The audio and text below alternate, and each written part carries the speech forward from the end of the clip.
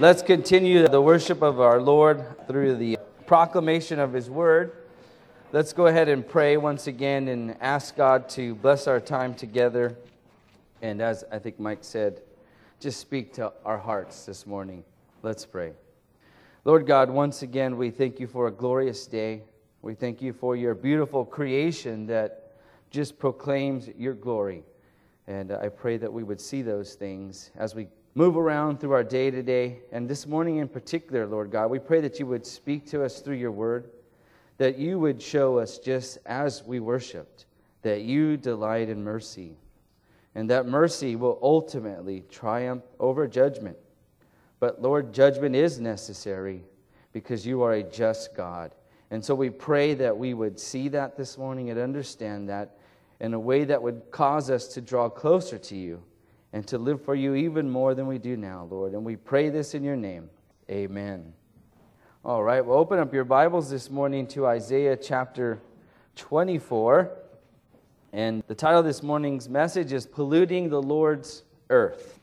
There's no doubt that each and every one of us are familiar with different ways that, at least if you don't think you pollute the earth, society and even our government is telling us how we're polluting our earth. So much so that we can't even get a straw in a restaurant anymore without asking for it. Does that bug anybody else besides me? Okay. All right. Thank you. Or they make sippy cups now for us in some places so that we don't have to use straws. But either way, we are polluting the earth in a bunch of different ways. As a matter of fact, I was reading this morning that those of us that drink coffee and those K-cups, that the inventor of the K-cup is sorry that he invented it, or feels bad that because those things are polluting the earth. They're not very biodegradable. As a matter of fact, he said, I think it was, I want to say like 2030, maybe even, don't quote me on that, but sometime obviously in the future they hope to get those to be so much more biodegradable because they're, causing problems in our earth. The landfill is just filling with them and they're not going to be gone anytime soon. And the government in so many ways now is regulating all the things that we can and cannot do because we are going to pollute the earth. So much so that some may believe that in 12 years the earth that we know now will not even exist. This is not new. I read that it was in the 1300s when they were burning coal in England that they were saying the earth was being polluted. But even going back further, as we'll see in today's text, that the prophet Isaiah has something also to say about pollution as well. But before we get into that, just to give us some context of where we are in the book of Isaiah, so in chapters 13 through 23, Isaiah has been pointing out to the nation of Israel, particularly Judah, how the individual kingdoms all around them, if you've been with us for a while, you know that we've been talking about different kingdoms, different nations, and how they're ultimately going to fail Israel. And Israel cannot seek help from them, and not trusting in them is foolish, because each of them is going to fall under God's judgment in some way. And God is showing them mercifully to come back to Him through the prophet Isaiah in that. And so now we get to chapter 24. And in chapter 24, what we're going to have is the prophet is no longer talking about an individual kingdom, but he's he collects all the kingdoms and describes the entire world. So he's talking about the end of the world. And in your Bible, you might have a little subtitle there, Judgment on the Earth.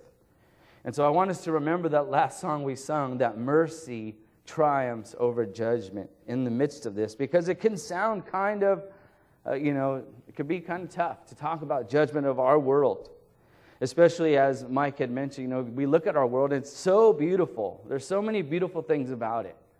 But just know that God is going to make it even more beautiful in the kingdom to come, if that's even imaginable. But unfortunately, right now, the world ultimately will end at some point in the future. And we're going to talk a little bit about that, how God will do that, or how He promises that will happen. And in the process of doing that, remember, He's a merciful God. And Isaiah is telling Israel this because why? He wants them to turn back to the Lord, to trust in the Lord. He's saying, even if you stop polluting the earth, that's not going to save you. And we need to remember that even as believers. And those of us that are big on recycling, and I'm not against recycling at all. I think we should do it. I just don't like when the water bottles pile up in my house, so I put them outside. But sorry for that, just revealing something about myself. But even no matter how much we recycle, we're not going to save the earth. That shouldn't be our primary goal as believers, is saving the earth in that sense. We should do that as a respect and caretakers of this earth for what God has given us. And so Isaiah is going to talk about this in a much bigger way of how we are polluting the earth. And so let's look at that now. Hopefully that gives you some context of what's going on. It's warm in here, right? Or is it just me because I'm going to talk about judgment? Well, let's read. So I'm going to read the entire text, and then we're going to come back and specifically focus just on verses 1 through 6, because that's written kind of in a different manner than verses 7 through 23. 7 through 23 is really kind of giving us a poetic description of what verses 1 through 6 are going to talk about. But I'm going to read the whole thing, then we're going to come back and specifically talk about verses 1 through 6 and make a few mentions of the other verses as well, because they'll bring detail and highlight what the prophet Isaiah is trying to say. So, with that said, let's read. So Isaiah writes, "Behold, the Lord lays the earth waste, devastates it, distorts its surface, and scatters its inhabitants. And the people will be like the priests, the servant like his master, the maid like her mistress, the buyer like the seller, the lender like the borrower, and the creditor like the debtor. The earth will be completely laid waste and completely despoiled, for the Lord has spoken this word. The earth mourns and withers, the world fades and withers, the exalted of the people of the earth fade away. The earth is also polluted by its inhabitants, for they transgressed the laws, violated statutes, broke the everlasting covenant. Therefore a curse devours the earth, and those who live in it are held guilty. Therefore the inhabitants of the earth are burned, and few men are left." And so let's continue on. Now he's going to say the same thing in a more poetic way. He just throws it right out there. That kind of hits you right in the face like, wow, Isaiah, okay. So here he goes. "The new wine mourns, the vine decays, and all the merry-hearted sigh. The gaiety of the tambourine ceases, the noise of revelers stops. The gaiety of the harp ceases. They do not drink wine with song. Strong drink is bitter to those who drink it. The city of chaos is broken down, and every house is shut up so that none may enter. There is an outcry in the streets concerning the wine. All joy turns to gloom. The gaiety of the earth is banished. Desolation is left in the city, and the gate is battered to ruins. For thus it will be in the midst of the earth among the people, as the shaking of an olive tree, as the gleanings which the grape harvest is over. They raise their voices, they shout for joy." This is the one lone section of some positive stuff going on here. They cry out from the west concerning the majesty of the Lord. Therefore glorify the Lord in the east, the name of the Lord, the God of Israel, in the coastlands of the sea. For the ends of the earth we hear songs, glory to the righteous one. But I say, woe to me, alas for me. The treacherous deal treacherously, and the treacherous deal very treacherously. Terror and pit and snare confront you, O inhabitants of the earth. Then it will be that he who flees the report of disaster will fall into the pit, and he who climbs out of the pit will be caught in the snare. For the windows above are opened, and the foundations of the earth shake. The earth is broken asunder. The earth is split through. The earth is shaken violently. The earth reels to and fro like a drunkard, and it totters like a shack.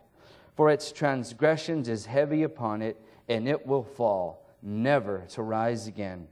So it will be in that day that the Lord will punish the host of heaven on high, and the kings of the earth on earth. They will be gathered together like prisoners in the dungeon, and will be confined in prison. and after many days they will be punished. Then the moon will be abashed. Then the moon will be abashed, and the sun ashamed. For the Lord of hosts will reign on Mount Zion and in Jerusalem, and his glory will be before his elders. So that's Isaiah's, happy good night story to the nation of Israel. So what is he talking about? Obviously, it's something pretty cataclysmic, the way he's describing it. And it's honestly, if you think about it, it could be pretty scary, depending on where you are right now with the Lord. So let's go back and let's discuss this. Again, as I said, we're gonna look through just verses 1 through 6 to talk about this. So what does Isaiah say is going to happen to the earth? So look at verse 1 one more time. So the Lord is going to bring judgment down on the earth. This is what Isaiah has written down for us. Right? It says the Lord's going to lay waste to the earth. He's going to devastate it, distort its surface, and scatter the inhabitants. There's going to be a day in the future when Scripture tells us that the heavens and the earth will be remade. They'll be remade. And now, this is not said to scare people. I want you to remember, as I said, think of that song, "The Lord delights in mercy, and mercy triumphs over judgment." But the Lord is telling the truth to us, right? If you need to be truthful with people, well, you need to tell them the good and the bad if you're going to be honest. And now this is not to scare people, but to give people hope and joy in knowing that this earth is not all that there is when you look at this place. And that the Lord has so much more. A matter of fact, look at verse 23 one more time, because this is how he concludes this entire section. He says, the moon will be abashed and the sun ashamed. Why? For the Lord of hosts will reign on Mount Zion and in Jerusalem, and his glory will be before the elders. The glory of God is going to be greater than the moon and the sun, is what he's saying. Something so much better that the sun will be ashamed in comparison to the Lord God in this future heavens and earth. Now this was said, it's said many times in Scripture. Let's just look at a few verses here. Turn to the book of Psalms and look at Psalm 102, verse 25 through 26. So Psalm 102, verses 25 through 26, the psalmist says this. He says, "Of old you founded the earth, and the heavens are the work of your hands. Even they will perish, but you endure, and all of them will wear out like garment. Like clothing, you will change them, and they will be changed." So even before Isaiah's prophecy, the psalmist was saying that God created the heavens and the earth, but you know what? He's going to change them. They're going to be changed sometime in the future. So this isn't something that God, well, I guess I got to start over again. I didn't know this was going to happen. No, this was God's plan, right? Again, there's going to be a day in the future when the heavens and the earth are remade. As a matter of fact, the Apostle Peter tells us this in 2 Peter chapter 3. And we're going to look at this in more detail when we get to the application part of our message. But look at what the Apostle Peter says about the end of the world in chapter 3, verse 10. He says, "But the day of the Lord," so a day when God comes in judgment, "the day of the Lord will be like a thief, in which the heavens will pass away with a roar, and the elements will be destroyed with intense heat, and the earth and its work will be burned up." So here Peter's agreeing with the prophet Isaiah. There's going to be a day, the day of the Lord in particular, when the earth, and we don't know how exactly this is going to happen, and I'm not here to speculate on the time and the specifics, but Scripture seems to be pretty clear that it's going to be an intense heat. Right? Or maybe if he's speaking metaphorically, I don't know, but we know that something's going to change. The psalmist said it, Isaiah said it, and here Peter says it. And a matter of fact, in Revelation 21, let me give you one last verse, 21 verse 1, this is going to be the outcome of it. The Apostle John writes, "Then I saw a new heaven and a new earth, for the first heaven and the first earth passed away, and there is no longer any sea." So at some time in the future, this world that we know right now will no longer exist. God is going to remake it, and it's going to be so beautiful. If you could even imagine how beautiful it would be, because as Mike mentioned earlier, you know, God's made a beautiful world. And we were in Yosemite a few weeks ago, and that is, has anybody been to Yosemite? That's gorgeous and beautiful. And even looking at that as we were walking through a certain point, and I think me and Mindy were talking about just, you know, can you imagine what the new heavens and the new earth is going to look like? If this is what God did with our fallen world, imagine what he's going to remake. And, you know, we didn't want to leave. We wanted to stay there, and we're thinking, well, in eternity, we can just walk forever and explore all that God has created. My son Jonathan will like that. He wants to go back to Yosemite. He's like, let's drive up there today. I'm like, dude, that's like 7 hours to get there. He's like, that's okay. So he wanted to go and then come right back like in one day. That's a lot of driving. That's far. He doesn't mind, he says, but we mind. Anyways, the point of that is that the heavens and the new heavens and the new earth are going to be so much greater than all that we've seen up to this point in our world, as great as our world is. So again, the Lord's going to bring judgment on this earth. He's going to remake a new heavens and a new earth, Isaiah says. So let's go back to our text here in Isaiah and continue on. Let's look at verse 2 now. So the Lord's going to bring down judgment, and judgment is going to be all-encompassing. That's what he's saying here in verse 2. He says, and the people will be like the priest, the servant will be like the master, the maid like her mistress, the buyer like the seller, the lender like the borrower, and the creditor like the debtor. It's an idiomatic description of how God's judgment will affect all aspects of life. God's judgment does not have favorites.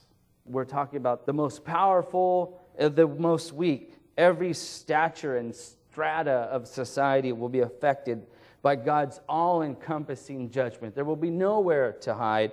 Nobody will be safe in a sense. God's judgment is all-encompassing. And verse 3 reminds us that God's judgment is sure. Look at verse 3. He says the earth will be completely laid waste, completely despoiled. And the main point is this: for the Lord has spoken this word. God said it's going to happen. That's why it's for sure.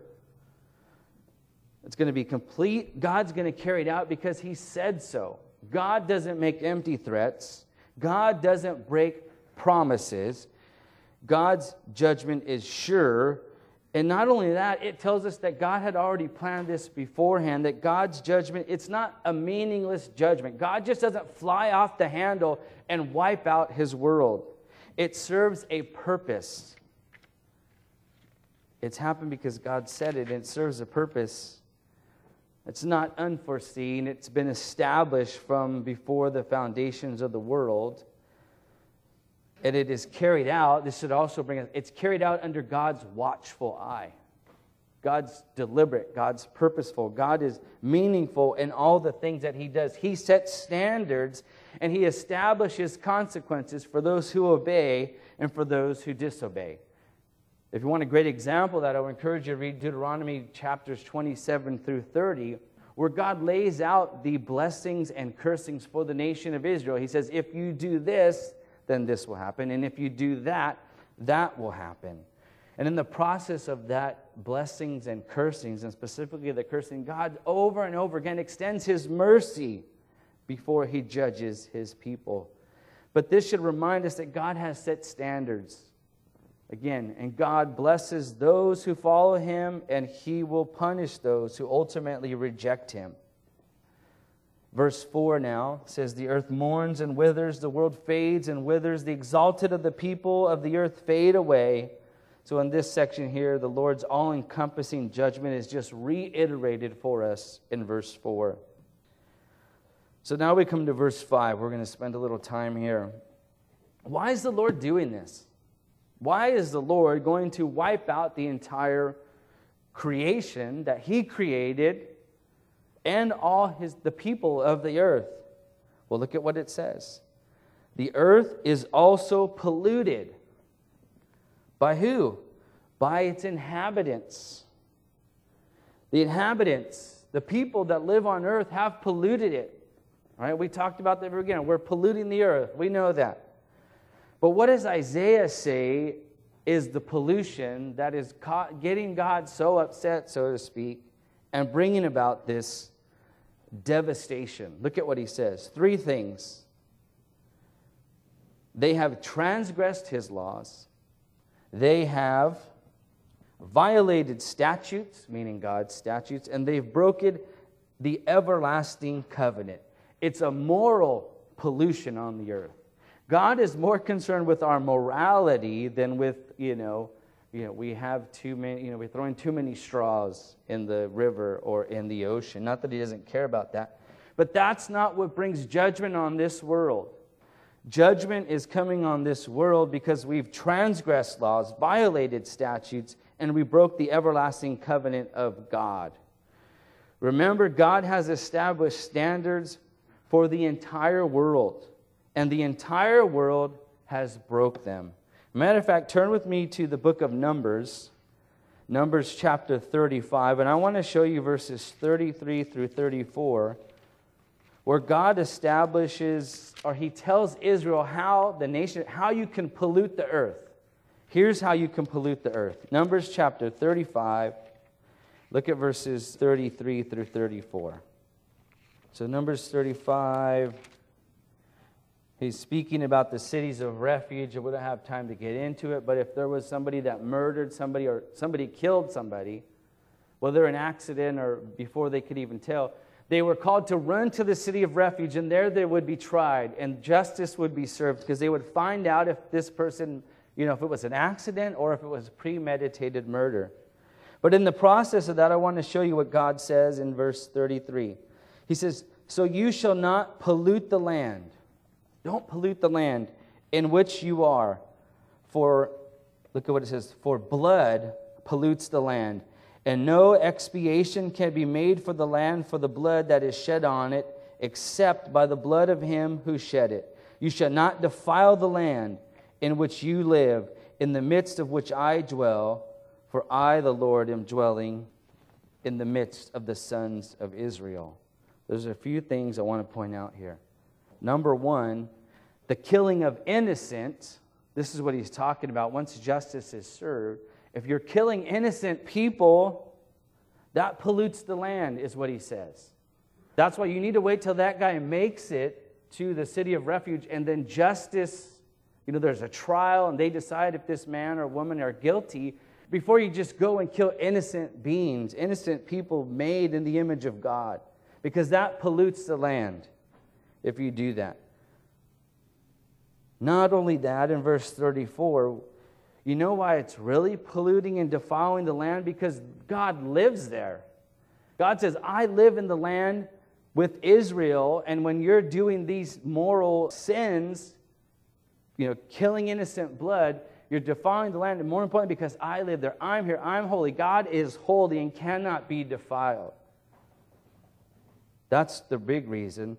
The land is holy because the Lord dwells in the midst of his people.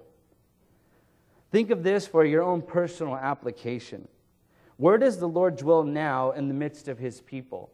Does the Lord dwell in the United States or in Mexico or Africa or in the United Kingdom or Asia? We're told in Scripture that the Lord dwells in the midst of his people, right? You and I, those of you who are believers, are the temple of God where the Lord dwells. So the Lord dwells in his believers all over the world. And so when we get to, just remember that when we get to a point of application, it's not a physical country that the Lord dwells in now. He dwells in our hearts. We're the temple of God, which we'll talk about and when we get to application. I just want you to remember that and think about that. We are holy. Why? Because the Lord lives in us. So just, again, hold on to that. I don't want to get too far with that right now. So remember, God has established standards for the entire world. He established them for the nation of Israel here in Numbers. And I want to continue on this thought of pollution. Turn with me to Psalm 106, as the psalmist writes to the nation of Israel. And this is talking about how they're going into all the promised land that they're inheriting and he's talking about how they polluted those lands as well. Look at what it says in Psalm 106, starting in verse 34. He said, they did not destroy the peoples as the Lord commanded them. Now, that's not necessarily what caused them to pollute the land, but it was what happened as a result of that. Look at what it says. But they mingled with the nations. So remember, when God called the nation of Israel into the promised land, they were to get the people out of those lands because God didn't want them to get mixed up with serving their gods and pollute themselves. That's what he's going to say right now. He says, they mingled with the nations and learned their practices and served their idols, which became a snare to them. They even sacrificed their sons and their daughters to the demons and shed innocent blood. There's that pollution, shedding innocent blood. The blood of their sons and daughters whom they sacrificed to the idols of Canaan. And the land was polluted with the blood. Thus they became unclean in their practices, and they played the harlot in their deeds. So the problem with the nation of Israel, according to the psalmist, is that they went into the world that they were living in and they became like everybody else. Not only did they become like everybody else, but they also served the same gods, and they were sacrificing their children to the gods of those nations that they were now living with. And their children were innocent. That's innocent blood polluting the land. I try not to make the parallels with the United States of the things that we do with the unborn children. It's hard to think how God would not judge our nation for perpetrating abortion. Those are innocent children who we are sacrificing to the gods of our society, whether it's pro-choice, a woman's right to do what she wants with her body, and I believe that, but that body inside your body is not yours. You do what you want with your body, but leave the body that's inside your body alone. That's the shedding of innocent blood. And woe to our nation. Sorry, I get a little emotional. Woe to our nation for practicing that. The good thing is that the Lord delights in mercy. So if you've been involved in it, I know somebody that's been involved in that, God can restore you. God can forgive you. And I pray that God would forgive our nation. So the killing of innocent blood is polluting the land. And the nation of Israel was doing that. Not necessarily practicing abortion as we know it today, but maybe sacrificing, their older children is what they were doing, putting them on the idols that were burning hot and sacrificing them. So here Isaiah the prophet is extending this judgment to the entire world in our text this morning. Those are some examples of how he's talking to the nation of Israel, how they are polluting the earth. And so let's move on, going back to our text in Isaiah chapter 6. Isaiah 24, verse 6. So the earth is polluted by the inhabitants, for they transgressed laws, violated statutes, and broken the everlasting covenants that God has set. Therefore, he says, so because of this, a curse devours the earth, and those who live in it are held guilty. Therefore, the inhabitants of the earth are burned, and few men are left. So the result of this judgment, Isaiah is telling the nation of Israel what's going to happen is the curse again is going to devour the entire earth. Again, this curse was established by God. This isn't something that we created ourselves. This is God created, that this curse is coming because of what you have done. And the inhabitants, it says, are held guilty for their actions. The entire human population is guilty for this curse that is coming upon this earth. Our sins affect our environment. As a matter of fact, Romans talks about how creation groans in pain, waiting for the redemption of itself because of what we have caused. So the inhabitants of the earth are judged. But again, look at the very last section of verse 6. And few men are left. I really think this is talking about God's mercy. There are few who escape judgment. See, there is hope in the midst of this horrible scenario Isaiah is explaining to the people. Who are those who escape this? Well, drop down to verses 12 through 16. We read this a little while ago of this section. So he says, desolation in verse 12 is left in the city, and the gate is battered to ruin. So he's painting this picture of the entire world laid to waste. He's calling it a city, but it's just a human city. And gates battered to ruins, for thus it will be in the midst of the earth among the people as a shaking of an olive tree and the gleaning when the grape harvest is over. So after all the shakeout, look at what happens. Verse 14, they raise their voices, they shout for joy, they cry out from the west concerning the majesty of the Lord. Therefore glorify the Lord in the east, the names of the Lord, the God of Israel, in the coastlands of the sea. From the ends of the earth we hear songs, glory to the righteous one. In the midst of this judgment, Isaiah is reminding us that there's going to be a few who will escape it. And it is those who proclaim that Yahweh is Lord. It is those who give glory to God. So in the midst of the judgment, God's people will be spared that. They will survive. Contrast that with, if you think of scenes from the end of the world, turn with me to the book of Revelation. Let me just give you a major contrast of those who rise up and praise God in the midst of judgment to those who do something else. Revelation 16, verses 8 through 11. I remember early on in my life as a believer thinking, how could people see God's judgment coming and know about it and then decide and then not become believers? Why would they do that? It didn't make sense to me. Even if you didn't believe in God at the time, and then you saw all the things that the Bible prophesies coming to happen, why wouldn't you trust God all of a sudden? Well, Revelation 16, 8 through 11 speaks about this a little bit. It says, for the fourth angel, speaking of the various judgments upon the earth, the fourth angel poured out his bowl upon the sun, and it was given to it to scorch the men with fire. And men were scorched with fierce heat. And look at what they do. They don't repent. It says, and they blasphemed the name of God, who has power over these plagues. And they did not repent so as to give him glory. Then the fifth angel poured out his bowl on the throne of the beast, and his kingdom became darkened, and they gnawed their tongues because of the pain. And they blasphemed the God of heaven because of their pain and their sores, and they did not repent of their deeds. I mean, that's amazing to me, but we know people like that, right? People that are in the midst of hard times and they're struggling, but yet they refuse to give their life to God. They're going to hold on to their so-called autonomous life and shake their fists at God and curse the God whom they say they don't believe because of what's happening in their life, instead of repenting and giving their life to the Lord. So Isaiah is telling us, hey, in the midst of all this, there may be some people that don't give their life to the Lord. They just refuse to. They're going to hold on to their pride. They're not going to let go, and they're just going to suffer God's judgment.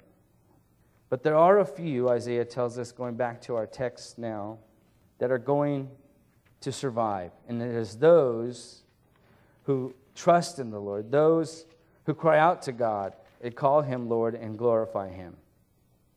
So, in these last few minutes, let's wrap this up with some application. Why is Isaiah declaring this in his word and then recording it to his readers?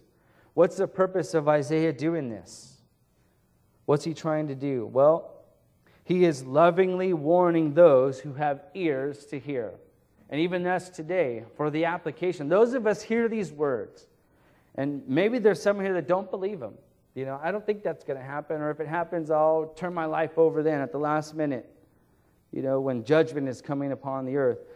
But again, God delights in showing mercy, and right now is the mercy that he is showing to each and every one of us this morning by warning us through the prophet Isaiah.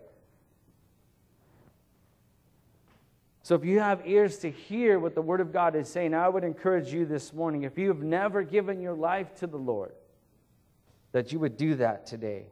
Because judgment is coming. It may not come in our lifetime. It may come way out in the future. And it may come in our lifetime. Nobody knows. Scripture says nobody knows the day or the hour when the Son of Man will return. It's going to happen like a thief in the night. Sometimes we want it to happen. We're like when bad times, right? We're like, come Lord Jesus. Please come right now. And then other times like, you know what? I kind of like this world. And things are going good in our life. And I can understand that. But it's because we don't really understand all that God has for us. And He is lovingly warning us this morning through the prophet Isaiah. Secondly, each and every one of us this morning need to understand that you and I have polluted this earth. And I'm not talking about, being green and all that. I'm talking about morally. A matter of fact, Isaiah says later on in Isaiah chapter 53, a very familiar verse to all of us, he says, all of us like sheep have gone astray. Each of us has turned to his own way, but the Lord has caused the iniquity of us to fall upon Him, speaking of His Messiah. The point being there is that each and every one of us has gone astray from the statutes and the commandments and the everlasting covenant of God. Each of us has polluted the earth. The Apostle Paul in Romans chapter 3, verse 23 echoes this by saying, he says, Romans 3, is it 3:23? It's one of those times I got the wrong verse. Oh no, here it is, 3:23. He says, for all have sinned and fall short of the glory of God. Each and every one of us in this room this morning, every human that has ever existed has fallen short of the glory of God. We've all sinned. We've all broken God's commandments, God's statutes, and God's covenants. Right? We've transgressed the law. We've violated those statutes, and we've broken the everlasting covenant. So what does that mean for us? Does that mean we're going to perish like the rest of the world, as Isaiah is talking about? No, it doesn't. Again, this is a warning. It's a warning that we need to find our cleansing in the work of what Jesus Christ has done for us. We can't find it in ourselves. Isaiah says that later on in Isaiah 64, verse 6. If you think you can be good enough to make it into heaven, or you're going to debate God when you stand at the quote-unquote pearly gates and tell Him to let you in because you're such a good person. Well, Isaiah tells us in Isaiah 64, verse 6, he says, for all of us have become like the one who is unclean, and all our righteous deeds, all our good works, are like filthy garments. And all of us wither like a leaf, and our iniquities like the wind take us away. He's saying, you can't do enough good stuff or be good enough to make it into heaven. Even all the good things that you do are like filthy rags. They won't pay for the price of our sins against God. The only one that can do that is the Lord Jesus Christ. He could take what is filthy and make it clean. As a matter of fact, in Hebrews 9, verse 14, and speaking of this, the author writes, how much more will the blood of Christ, who through the eternal Spirit offered Himself without blemish to God, cleanse your consciousness or your conscience from dead works, those filthy rags, your works of righteousness, to serve the living God. It is the Lord Jesus, His blood, that cleanses us from dead works and to serve the living God. So each and every one of us need to understand that we need the cleansing work of our Lord Jesus Christ. We cannot do it. We cannot do enough here this morning to earn our way into heaven. You can't tip the scales. You could say, well, I didn't shed innocent blood, and I didn't do that. But no, each of us has broken the law of God. The Apostle Paul tells us that the wages of sin is death. So, we need to find our cleansing work in Jesus Christ. So how should we apply these truths this morning to our lives? Number one, as I just mentioned, trust in the saving work of Jesus Christ. Again, if there's somebody here this morning that has never done that, I would encourage you to do that. Don't waste another moment. Understand that without Christ, you are lost. You've sinned against God, and you will suffer the consequences of those sins unless you trust in the Lord Jesus Christ to cleanse you from those sins. For if you've already done that, you're saying, well, Robert, I've already done that. I've already trusted in the saving work of Jesus Christ. What application do you have for me this morning in such, this text? Well, I hope that you will see that we should gain a greater desire to grow in our holiness. Remember I mentioned early on, I asked you to hold on to something about that defiling the temple of God, right? God doesn't live in a certain land anymore as he did with the nation of Israel. He lives in our hearts. We are now called the temple of God, right? 1 Corinthians 16, 15 through 20 talks about how we're the temple of God, that we've been bought with the price. So let me ask you this morning, are you polluting the temple of God? And I'm not saying, well, I know you eat good, or I eat a lot of fast food, I'm polluting the temple of God. Well, yeah, you are in some sense, but that's not what I'm talking about. I'm talking about morally polluting God's land. God is a holy God. The Spirit of God inside of you is holy. And think of this, when we sin against God, or when we're morally corrupt, we are polluting the temple of God. And each and every one of us has to ask ourselves, are we keeping our bodies clean from the pollution of this world? Remember the book of Psalm, as I read earlier, and I think it was Psalm 102 or 106. Are you becoming like the nation around us? Each and every one of us lives in the world, but we're not supposed to be what? Of the world. That was Israel. Israel was living in the promised land amongst the people, but they weren't supposed to be like them and take on their practices. And we need to ask ourselves, are we taking on the practices of our world? Do we see things the way the world sees them, or are we using the biblical standard as our context? And I hate to harp on the whole thing of abortion again, but our world says abortion is fine. That is from the world. And I would say this morning, if you think that, you need to rethink that. I would say God's word says something totally different. And you need to repent of that worldly standard. That's pollution. That's moral pollution, and that's the shedding of innocent blood. But we don't even need to go that far. I'm going to try to find this verse. I think it's Mark chapter. I had it in there earlier, and I took it out. What is it? I thought someone yelled it out for me. Mark, I think it's 13, where Jesus talks about what defiles a man. What goes into a man, it's not what goes into a person that defiles them. So again, it's not what you eat that defiles you in this sense, morally, but it's what comes out of a man that defiles him. Anyways, if you probably have heard that parable before, but all the things that come out of us, like murders, hatred, gluttony, all those things is what defiles a man. Envy, strife. So it's not just the shedding of innocent blood that defiles us, it's all those other things. If we have those things living inside of us, we need to do all that we can to cleanse ourselves from those things and repent of those things and fight against them every time you feel them coming up. You're envious, right? Remember what Jesus said? If you said, called your brother an idiot or a fool, that was like killing your brother. That's the shedding of innocent blood.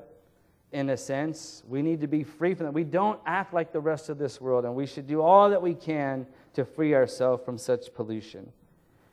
And finally, not only should we gain a greater desire to grow in holiness, we should proclaim God's saving grace to others. Just as we sung again, God delights in mercy. We need to tell people that. Yes, there is judgment, but God delights in mercy, and He would desire for our friends and our family and our coworkers and our neighbors to come to Him, to heed this warning, but we need to tell them. And it's not a fun thing to do, right? No, I don't know how many, hey, you know what, this morning in church today, this is what I learned, that God's going to judge our world, and you're guilty. That's not a fun message, and that's probably not a tactful way to say it. We all know how to be tactful with our friends and family. Pray for those opportunities, but we need to say it. God has put us in this world not just to sit here and say, hey, we're going to heaven and the rest of the world is not. No. Just like the nation of Israel, they were to be a light to the Gentiles. Each and every one of us needs to be a light to the Gentiles as well. So how do we apply these truths? Just let me recap. Number one, trust in the saving work of Jesus Christ. 2, gain a greater desire to grow in your holiness. And 3, proclaim God's saving grace to others. Let's pray. Lord God, we thank you so much for your word. And even in a hard text about judgment, I pray this morning that we would find mercy and grace in there. That we would hear that through the prophet Isaiah's voice. And I pray this morning, Lord, if there's anybody in here who does not yet know you, who has not trusted in the saving work of your Son, that they would do that this morning. That they would come and pray with us this morning to do that. And so I pray that you'd help them do that. For the rest of us, Lord God, help us to grow closer to you and having that desire to grow in our faithfulness, in our holiness, not because it gets us into heaven, Lord, but out of thankfulness for what you've done for us. May we see that this morning. And I pray that you would help us to share this grace that you've extended to us, that we would share it with those who we know and who we love. We pray this in the name of your Son. Amen.